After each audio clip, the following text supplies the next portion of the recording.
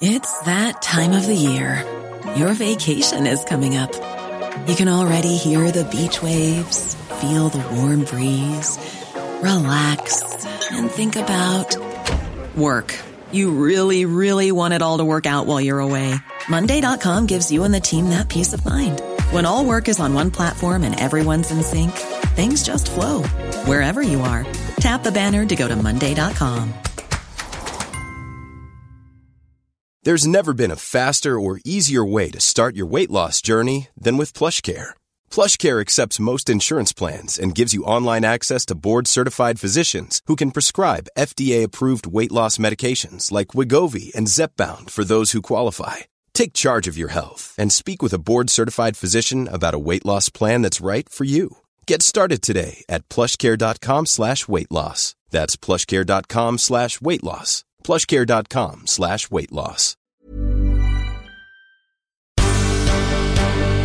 The Michael Reid Show podcast. Tune in weekdays from 9 on LMFM. To contact us, email now, michael@lmfm.ie.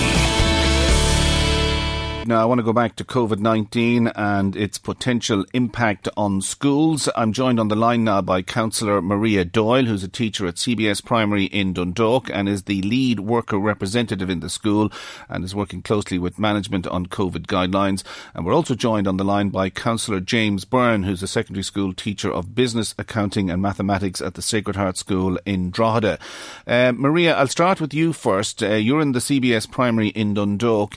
Will you just explain what you're doing to ensure that when pupils return to school that they will have, if you like, the maximum safety in terms of the potential spread of the virus? Good morning, Ken. I suppose we are doing what all the other schools, primary schools, are doing. In that we are following the COVID guidelines for return to schools. We're following them as closely as we can. We're implementing the measures that are outlined there, and the staff and in particular the school management have been working, solidly for the last few weeks to ensure that as much of those guidelines that they follow those as closely as possible.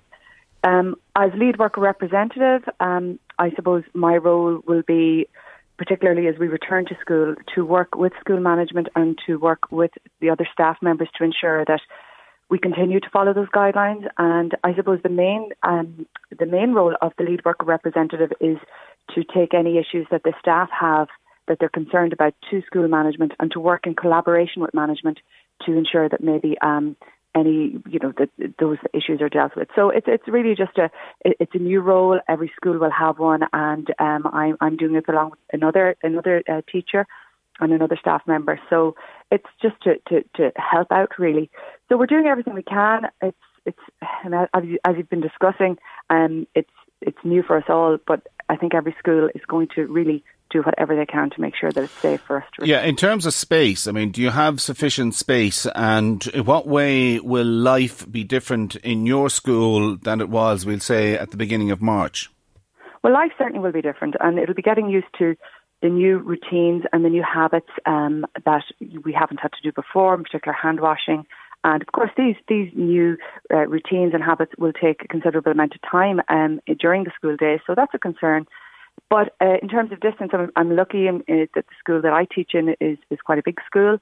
We have quite a lot of space. We have had a new extension built a few years ago, so we have quite wide corridors and so on. We have outdoor space. But of course, as has been highlighted throughout the last couple of weeks and months, every school is different. Every school there's a big difference between a large town urban school and a small country school, in terms of the size of the classrooms, how old the school is. We have issues, and we're trying to manage those, and we're trying to keep the children in the pods and so on.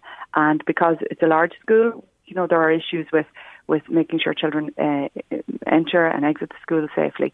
But every school is looking at their own in particular circumstances and trying to implement the guidelines based on their own circumstances. OK, I'll move to James Byrne. James, the Sacred Heart Secondary School in Drogheda is opening next week. What have you had to do, or what way is life going to be different in the Sacred Heart from next week onwards to ensure that pupils are safe and that parents have nothing to worry about? Well, Ken, there's been a lot of work going on at our school, and I'm sure schools across the country over the last 4 weeks. I'd just like to start by commending school management across the country and the COVID field representatives on this, because the reopening roadmap was only issued on the 27th of July, I believe, and schools had literally 4 weeks to do whatever it takes to get the schools reopened. And as Maria said there, like she's right in saying that every school is different. And in our school, we have difficulty with space, classrooms of varying sizes, narrow corridors, and one of the things we're doing is actually converting the cafeteria and the library, for example, into large classrooms and separating them using partitions. I know that's an ugly word at the minute, but that's the reality for schools like ourselves, where that some rooms are just simply too small, and the plan will be to put the larger classes into the cafeteria and the library, as I said. Right, so will the canteen or cafeteria, will it function as has been the case in the past, or will it be a case of students or pupils will have to bring in their own lunches? That's exactly it, Ken. The cafeteria facilities are suspended until further notice. They may not return for the year. I suppose we just have to see how things work out, but for now, the cafeteria will be used for teaching and learning. And I suppose one other use of the cafeteria in our school would be for the morning assemblies, full school assemblies. That will be done remotely, so that the students will be in their classes and they'll be participating remotely using technology. Can I come back to you, Maria? What sort of feedback are you getting from parents who have concerns about the new, if you like, teaching environment? Well, I suppose I'm a teacher and a parent. Myself, I have a child in secondary school and one in primary school. So I suppose I share a lot of the concerns that parents have. And we're all anxious because we're going into new territory that we haven't been into before. But I think all the schools have sent information that's quite thorough to parents, which hopefully will have alleviated some of their worries. I would urge parents, to contact schools if they have particular concerns. But I think, and as you were talking earlier with Marie also, Ken, I think we have to just wait and see. I think that's what Marie said earlier. And I think that, once we get back and once we're back into our routine again, and this becomes, as we keep saying, the new normal, then we'll all feel a little bit more comfortable. But everybody's apprehensive at the start. I mean, both James and I are county councillors. We're back to doing our council work, have been doing our council work throughout the shutdown. And our meetings were online for a while, but now they're back face-to-face. And I was a bit apprehensive about that at first. But once I saw the systems that were in place and felt more confident going into that environment, then the worries I had were alleviated. So hopefully that will be the same with schools too. Yeah, Maria, I referred to a story that Marie Kearns and myself were discussing earlier on about an outbreak of COVID-19 in a school in Dundee in Scotland, where the staff got the virus and indeed the pupils as well. So parents might be wondering, are all the guidelines safe enough? Will the movement of pupils up and down corridors, whatever, will it be done in such a way that it'll be managed whereby every evening when pupils go home from school, they will be COVID-free? Well, I don't think anybody can guarantee that, Ken, and I think that is what we all realise now, that as the acting CMO said, we have to live with the virus now, and that includes schools too. All we can do is the best we can. All we can do is eliminate as many risks as we can or reduce those risks. No, absolutely, schools couldn't guarantee anything because we can't guarantee it in our lives. We can't guarantee when we go shopping, even if we take as much care as we can, that we won't contract it. But we will do our utmost, we'll do our very best. And one of the most important things I think we have to remember is that is staff, teachers and other staff, SNAs and ancillary staff and pupils, that if you have any symptoms that you don't come to school. And I think that is going to be really important because that is how we will probably keep it out of the schools as much as possible. So no, it's not risk-free, but it's to keep the risks as low as possible. James, I'll come back to you, and I don't know if you're in a position to comment on this by virtue of the fact that you're a Fianna Fáil councillor in one context, but you're also a secondary school teacher in another. We had a lot of debate on this programme over the last number of days about the whole school bus scenario and the fact that school buses can only take 50% occupancy and that students have to be in school school by a particular time. They can't be in an hour earlier than they should because they can't be hanging around. How do you think that problem is going to be handled, firstly by the government and secondly by the schools? Well, Ken, there's potential for chaos, there's no doubt. That's the bottom line on this. I know our own schools, Sacred Heart, have delayed the opening time each morning by up to half an hour.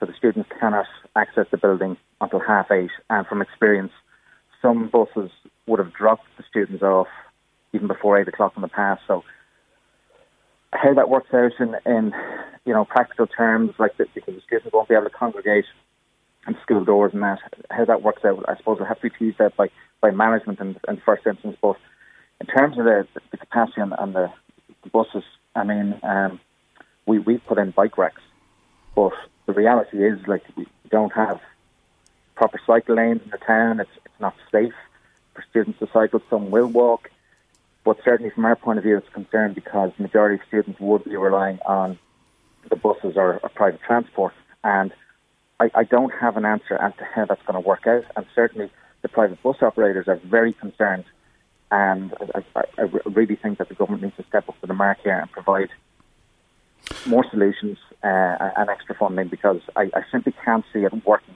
at the minute without parents or, basically private drop-offs and collections actually increase. Maria, if I can come back to you, and I'll put the same question to James. I suppose a lot of parents will want to know, will the whole teaching process change? In other words, will you be doing things this time round come next week that you haven't done in the past, or will there be things you've done in the past that you won't be doing from next week onwards?